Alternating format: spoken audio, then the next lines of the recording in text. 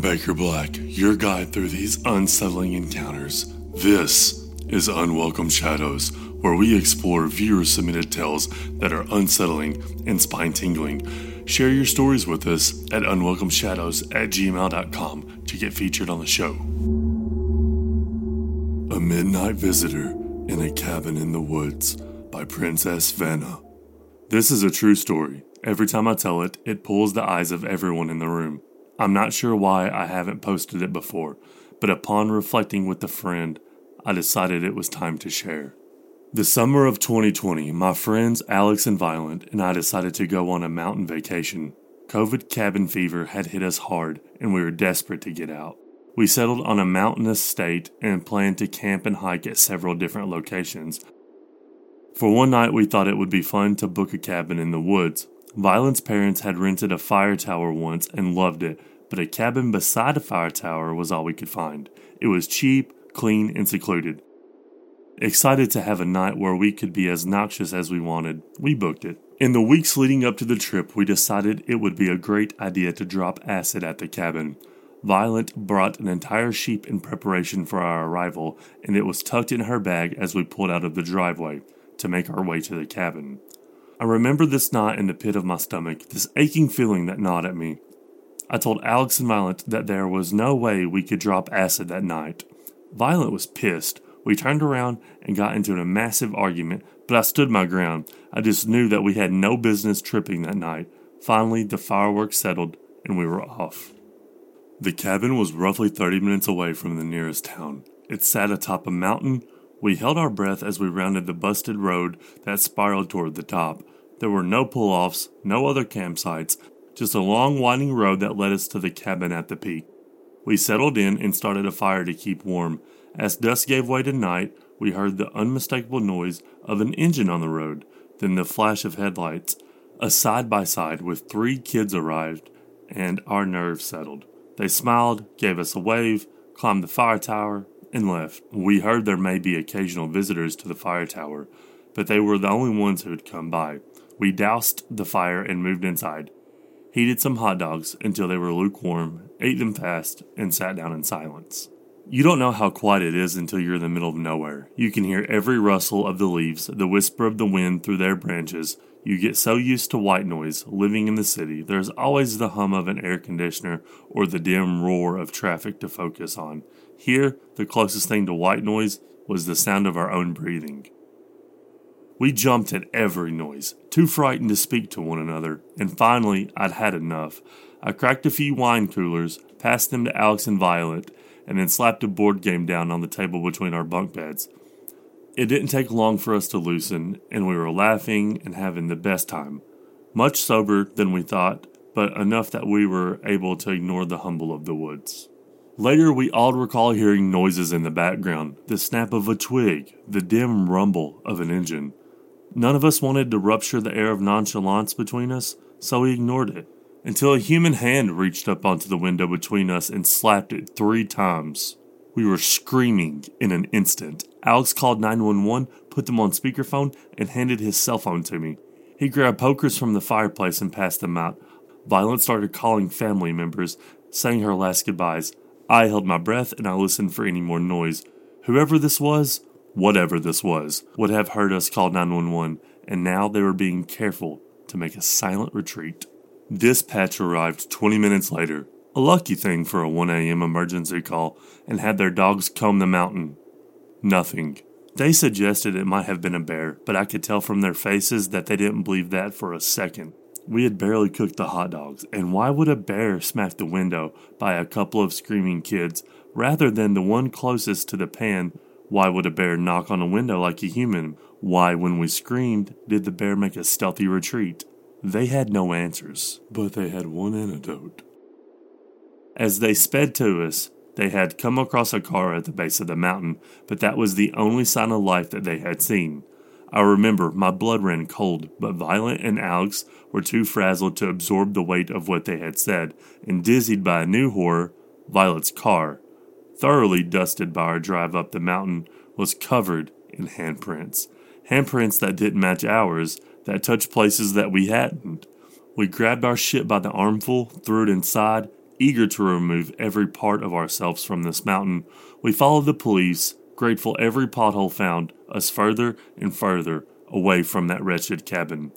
We made it down in record time and found lodging at a speedy hotel that reeked of cat piss. I couldn't sleep. The thought of that car on the road rang in my head. Remember, there was nothing else on the mountain. It was a narrow road to the top, no pull-offs, no other campsites. There was the fire tower. Maybe a visitor decided to spook us during their late-night excursion. But the kids from earlier, we had seen their headlights. Whoever did this had stopped their vehicle further down the road and hiked the rest of the way. They didn't want to be spotted. They wanted silence, secrecy. Whoever this was hadn't been looking for a cheap scare. They had planned this. I don't think I'll ever know what the person on the mountain wanted from me. I don't know if it was a practical joke or the beginning of a night terror. I'm grateful for Alex's quick wit in calling 911. I wonder if our visitor knew we had service. It had certainly been a welcome surprise to us. Perhaps that was a wrench in his plan, enough to spook him before he could even make things ugly. In truth, I don't know if I want to know.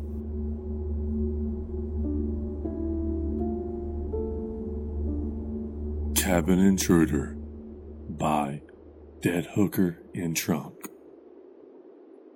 Growing up, summers in my family were the best because for 1 month my sister and I were sent up to Minnesota to Graham and Papa's cabin. My dad, their son, is the oldest of 3 boys, and my uncle's kids, Ryan, Alexandra, and Tyler, joined us up there. From 7 to 17, my fondest memories were spent at that cabin. Then my grandmother got sick and died. Papa didn't go up to the cabin very much, and us kids were all teenagers. My sister and Ryan were away at college, and the rest of us were in high school. The years went by, and then Papa died. The cabin was left to all 3 boys, and my dad and uncles decided to sell the cabin and split the proceeds. However, my dad asked if any of us grandkids wanted one last trip to the cabin. My sister, her wife, myself, Tyler, and his girlfriend were the only ones able to make the trip there. When we opened the door to the cabin, we remarked it didn't smell stale like places do when they've been abandoned for 5 years. My sister told us there was a caretaker and she must have aired out the place. As we cooked dinner that night, we noticed their small bag of food in the fridge. Again, we wrote it off as the caretakers and went about our night. That night, I was in bed and I heard what sounded like someone moving around the kitchen. I figured it was one of the others getting water or something to eat. The next morning, my sister asked us which one of us was making a ruckus. I chime in and tell her I was woken up too. However, Tyler and his girlfriend insist it wasn't them. They were in the loft, we were in the lower bedrooms. So we freak out for a second trying to figure out who was in the house. We checked the doors and windows, but nothing was broken. That afternoon, everyone wants to go to the lake, minus my sister. She had a migraine.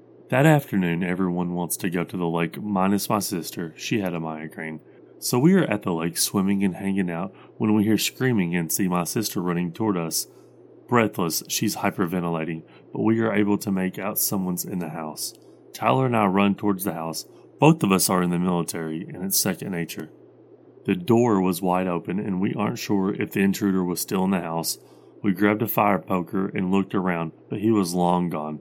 We called the police, they came over, and we put together that he was most likely homeless and had been squatting in the cabin, as it's been mostly empty the last few years. We found a rolled-up sleeping bag, cans of tuna, and a lantern in the basement.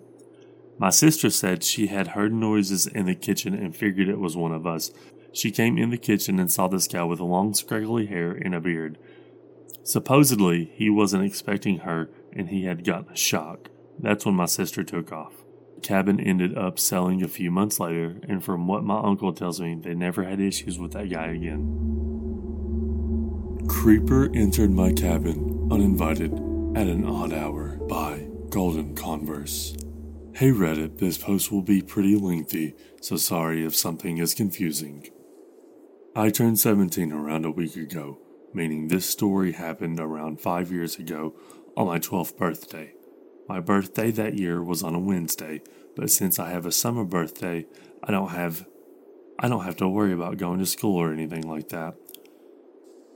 A few days before my birthday, the Saturday before I think, my grandparents and one of my aunts and 3 of my cousins went to a campground about 45 minutes to an hour away from the area all of us live in. My grandparents invited my twin and I to stay in their cabin with them while my aunt and cousin's cabin was only a short walking distance away. We agreed. It's important to note that my aunt is a single mother and one source of income. She works at a school not far from where we live, and since she works summers, she offered to drive my twin and I home on our birthday so we could spend our day with our parents. Since my aunt had to be at work pretty early, my twin and I had to wake up around 6 a.m. The layout of my grandparents' cabin is crucial to this story.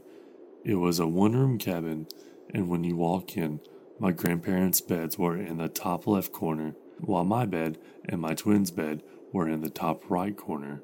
Before going to sleep, my grandmother lit a candle and left the door unlocked so my aunt could walk without waking my grandparents.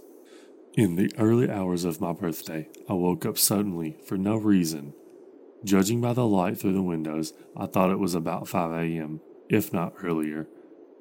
I turned to look at my twin, whose bed was about 1 to 2 feet to the right of my bed. There was a man sitting on his bed, staring me dead in my eyes.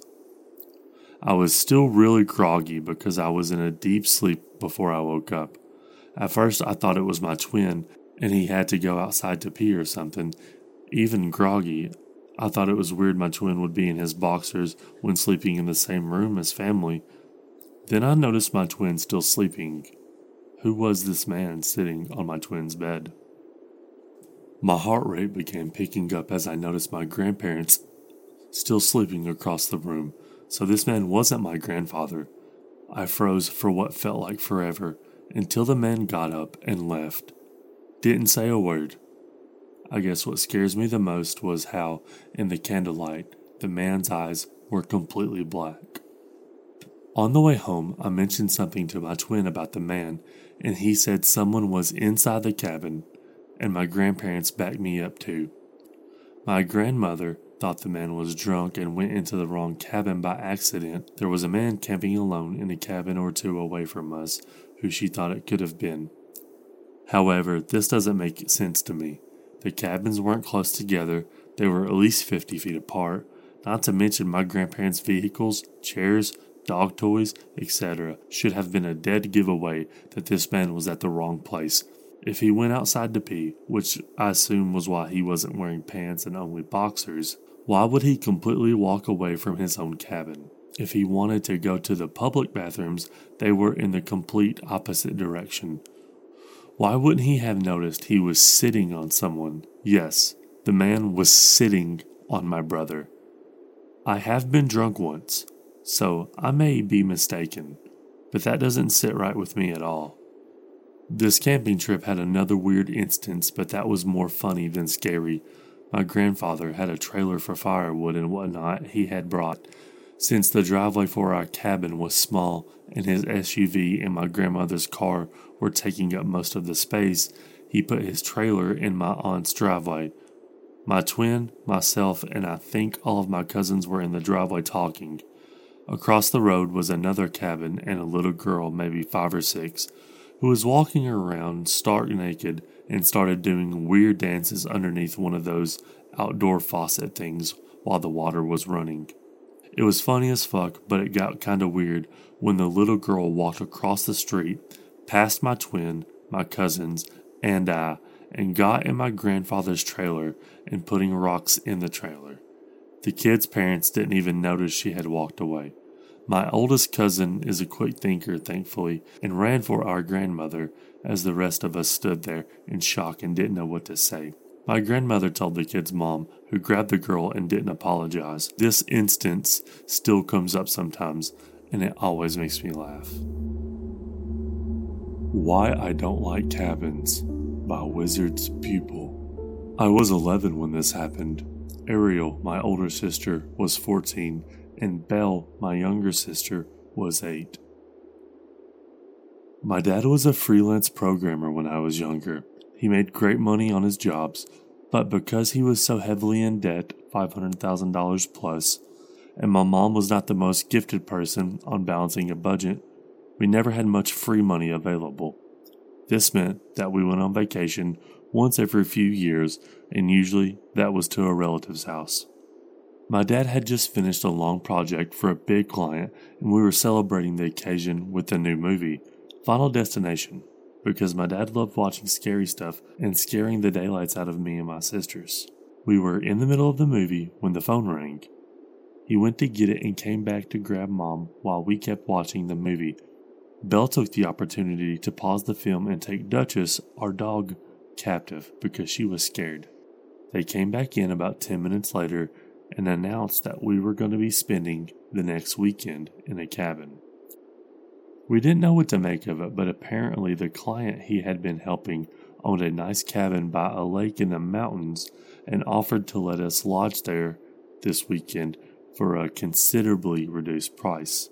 It was Thursday, so my mom went into a panicked frenzy of packing, so we didn't see the rest of the movie that night. After school the next day, we packed up the family van and headed to the mountains. It was a 2.5-hour drive, so it was late by the time we got there. We unloaded the van and went exploring in the cabin. It was a ranch-style cabin with a little nook thing you could climb up to that was about the head height. It was about 3 feet tall and probably meant for storage, but it was an excellent place for the 3 of us to hang and play games. There were a few dozen board games up there, so we started playing once we decided on the rooms. Mom and Dad got the largest. Ariel claimed the smaller one with a twin bed, so Belle and I got the last room, which had a queen-size bed we could share. We had a window on the right of the bed without a curtain and a lamp on the left side of the bed. It was the only light source in the room, and there was a closet opposite the bed. It was locked and we couldn't get in. I never did figure out what was inside there. We went to bed around 11. Belle is a kicker, so I slept by the lamp in case she ended up knocking it over. I remember lying down and I must have instantly fallen asleep because the next thing I know, Belle was gripping my arm and trying to burrow under me. She was squeaking something in fright and I couldn't understand what was happening. I sat up, looked towards her, and saw something pale in human shape moving away from the window. My sleepy brain took several moments to process that, and then I was shooting out of bed, dragging Belle with me. We rushed to our parents, who told us we were imagining things. Mom told us to go back to bed, and if we saw anything else to let them know. I, much to my current annoyance, agreed with him and went back in the room with Belle. We switched positions because she refused to go back to the bed by the window.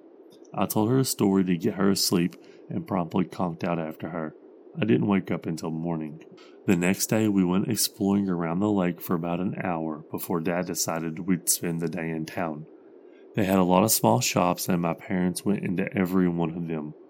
We ate lunch and dinner in the town and finally went back to the cabin. Ariel made a joke about something as we neared the cabin, and I remember everybody laughing before my dad suddenly held up his hand to make everyone stop. He took another step towards the cabin and pushed the door open with a single finger.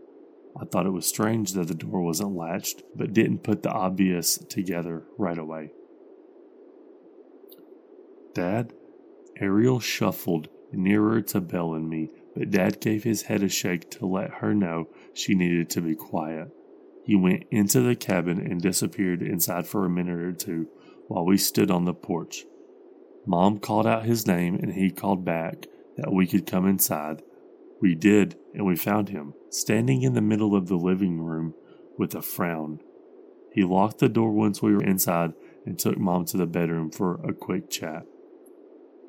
Ariel, having caught on to what was happening, opted to distract Belle and me by suggesting another round of the board game that we had been playing the night before. We hadn't been playing for more than 5 minutes when Mom and Dad came back. Mom went about cleaning the dishes from breakfast while Dad joined our game. We played for a few hours before Dad told us we needed to go to bed. It was only 9 at that point, which made Ariel mad.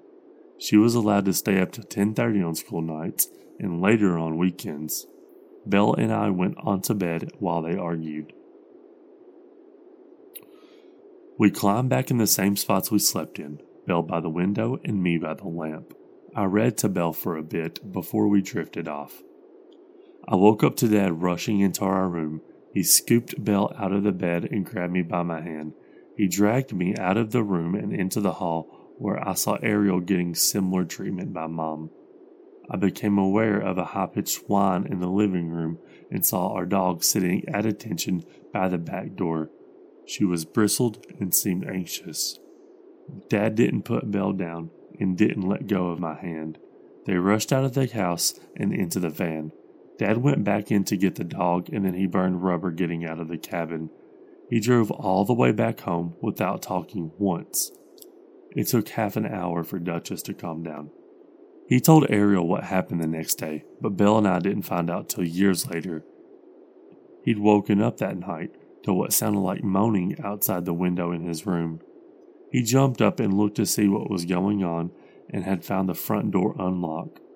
Stuff in the kitchen had been moved, and Duchess started to growl at the back door, which was ajar. He locked it and got us out of the house. He went back the next day to get our luggage and found several pairs of footprints outside the window of mine and Belle's room. Cabin Man by Krogerz. This is a throwaway account I made after discovering the subreddit, and I wanted to share my story, so here it goes. It was about late November in Colorado, and I was about 7 or 8, and my father got the idea of taking us all for a weekend to a cabin that he was going to rent. My mother thought it was a great idea for me, my sister, my father, and my mother to bond, so that's exactly what happened. We rented a cabin for a few days. We took off school on Friday to get a head start on getting there, which I had no issue with. We got there, and it was sure cold. Well, it was almost December, so I guess it made sense that it was so cold. Anyway, we got all set up and decided where we'd all sleep. We ate dinner, and then we all got set up for bed, and we were thinking about what we'd do tomorrow. We got there kind of late, so we didn't do much on the first day. That night, though, I heard noises outside. It sounded kind of like footsteps. I looked out the window and saw nothing, so I figured it must have been an animal. I tried to go back to sleep. Then about 15 minutes later, I heard it again. I woke my sister up, which she was about 11 at the time, and she heard it as well. We both walked over to the window and saw something out there. We weren't quite sure what it was. We decided it'd be best for it not to see us, so we went back to sleep. I had a hard time sleeping that night, and so did my sister. But we eventually woke up. My mother was inside making breakfast, and my father was outside. I asked my mom if I could go outside with my dad. She told me sure, while my sister stayed inside and waited for my mother to finish breakfast. I walked outside and my father was talking to some man, a short, chubby man. He had a shaved head and was wearing a veteran cap. He looked really nervous too for some reason. He was sweating a lot as well, even though it was freezing outside. I walked over to him and my father. My father looked at me and said, "Oh, this is my son," and told him my name. The man looked at me and said, "Nice to meet you, kid. My name's Patrick." He smiled and looked at me, and I smiled and greeted him back. And it may have been rude at the time, but I was just a kid, and I asked him, "You look kind of scared. Are you all right?" He kind of coughed and replied with a, "Yeah, I'm fine. Just went through shell shock. I'm a veteran," he said, as I couldn't tell already with the cap he was wearing. He seemed normal then. My father seemed to really like this guy, and I liked him too at first. He told my father he had also rented a cabin with his family, and that they were really close to us, so he decided to introduce himself. My father invited him inside for breakfast, and he stayed, and it was normal. I went outside to play after that with my father and Patrick. While outside, I scraped my knee, and I started crying. My father was inside at the time, a bad time for him to be inside. My mother was calling for him. He ran inside while I was out there with Patrick. Patrick ran over to me and told me to come with him to his cabin because he had Band-Aids. I agreed, and I went with him. I wasn't a very smart kid. I went with Patrick. We talked about what I liked doing, and I told him about some video games that I played and stuff like that. Then things got weird. He asked me what shoe size I was and how old I am. I didn't know what my shoe size is, I told him, but I told him my age. He just kind of chuckled and said something along the lines of, "Good to know." Also, his cabin was nowhere near ours. It was way, way back. It took about 20-25 minutes to walk there. I was tired, and there was no point in getting the Band-Aid anymore.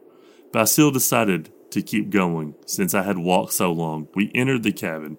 He told me to go in first, so I did. As soon as I walked in, I realized something. There was nobody in there. No family.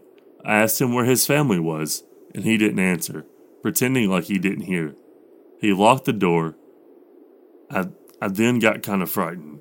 He told me, "I'll be right back with the Band-Aid, kiddo." He walked into the kitchen and pulled one out of somewhere, and then he walked back and told me to have a seat and he'd put it on. I sat down and he put it on me.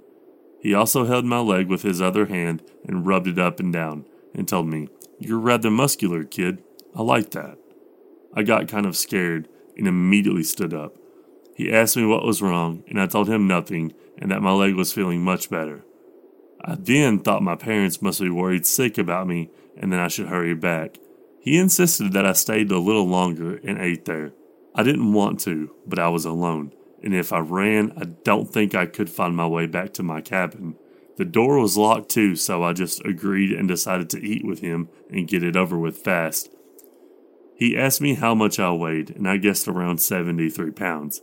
He then had a smile to go across his face. He nodded and said, "Perfect weight." I asked him, "Perfect weight for what?" and he just kept smiling. I was really weirded out and asked him if I could go. He told me no, and that things were just getting started, and I shouldn't miss out on the fun. He had such a weird tone when he said that. I then heard a big bang come from the bedroom. It was a closed door. Patrick stood up and looked kinda angry. He walked into the room and shut the door behind him. I then heard him yelling, "Did I fucking tell you that you could move? No, stay the fuck where you are. I have fucking company," or something like that. He then walked out with a smile on his face and shut the door slowly. "Sorry about that. It was just my wife. She's really sick and not allowed to be near visitors today." He was smiling while saying that. I wanted to go. I then looked around the room and noticed there was clothes everywhere, and it was really messy. He must have been living out of here. At that moment, his wife walked out of the room. "I'm hungry," she said. He looked pissed. "Get back in there," he said. His wife was extremely pale and looked like she had been crying a lot. She was sniffing and had red circles around her eyes. She looked at me and then walked back into the room. I asked him where his kids were. He didn't answer. He told me that he had kids' clothes that he wanted me to try on. That was the last straw. I had to get out of that situation, and I didn't know how. I just started crying, and then he hugged me. He told me, "It'll be okay, little one. Nothing is going to happen. Just try on these clothes." He walked back in the room. I thought this was the perfect time for me to leave. I unlocked his door, and I tried to leave as quietly as I could. I didn't care if I got lost anymore. I didn't want to take any more chances with Patrick, if that even was his name. I had a feeling he had been lying. He lied about having kids, so who knows what else he lied about. I was in the woods trying to find my way back. I was still close to his house, close enough to hear shouting. I heard him yelling stuff to his wife, things along the lines of, "Where the fuck did he go?" And, "I knew I shouldn't have left him alone. You probably let him leave." I could have sworn I heard him call her a whore and bitch a couple times. And then it happened. I stopped in my tracks. I heard footsteps. I went and hid behind a tree and looked in his direction. He was outside and seemed to be looking for me. I was far enough away to where I could barely see him, but I could tell he was looking for something. He then stepped out into the forest and heard him shouting, "Hey kid, it's okay. You can come back now. You don't have to try on the clothes. And I have toys back in my cabin. All you have to do is come back." I ran.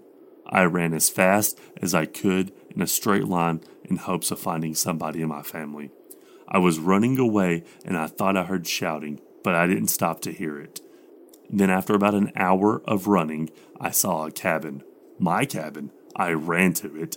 My father was outside looking around, looking for me. I ran up to him crying and told him Patrick wasn't a good guy and that he was really weird and was touching my legs and stuff. My father immediately called the person he rented the cabin from, and he had said that nobody had rented that cabin. My father looked at me and told me to never follow any stranger ever again.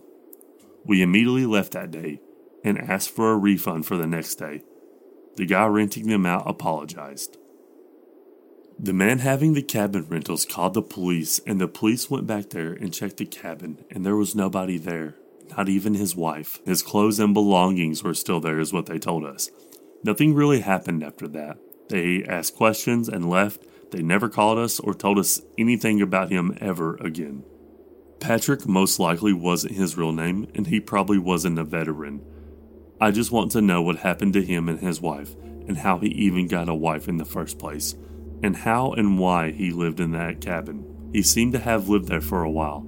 I guess he left because he figured the police would be coming after him because he didn't rent the cabin. So many questions that never got answered.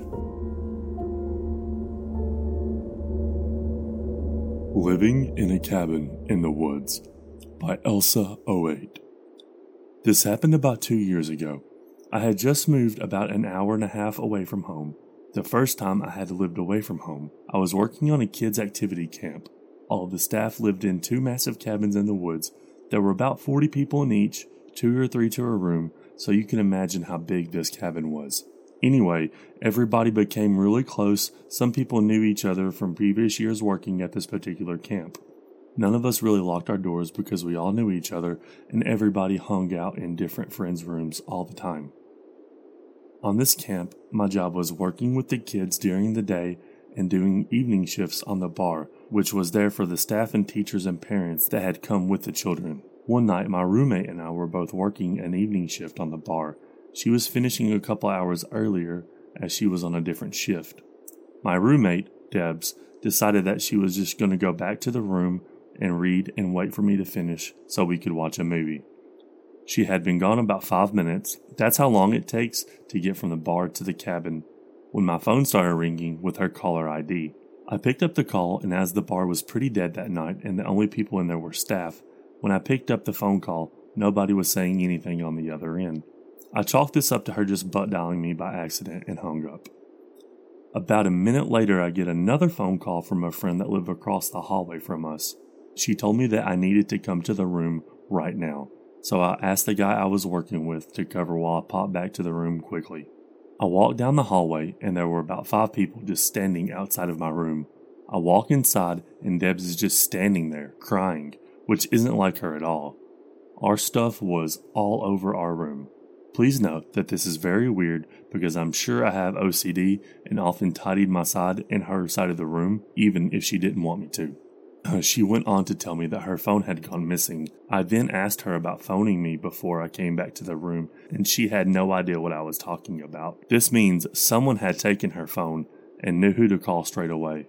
Also, when she left work, there would be no point in stealing her phone as it was literally worthless, a $10 mobile at the most. A few days later, we start noticing that things had gone missing, but not normal things people would steal. They could have taken laptops and Kindles and PlayStations and games. Instead, all they took were my bra and panties, some clean and some from the dirty washing. This made me feel sick, especially because we knew everyone that we lived/worked with. For a few days, I kept getting these phone calls from Deb's phone with just silence on the other end. We obviously went and reported it to our bosses, and they said they would look into it. We kind of got blamed for leaving our door unlocked, which I understand as being really stupid now. The creepy thing was, a few days later, I walked into the staff lounge, and Deb's phone was just placed on the windowsill. Nobody was in there, and nobody seemed to be around. Well, at that point, I noped out of there as fast as I could and locked myself in my room until Debs came back. Nothing ever came of it, and we never found out who it was.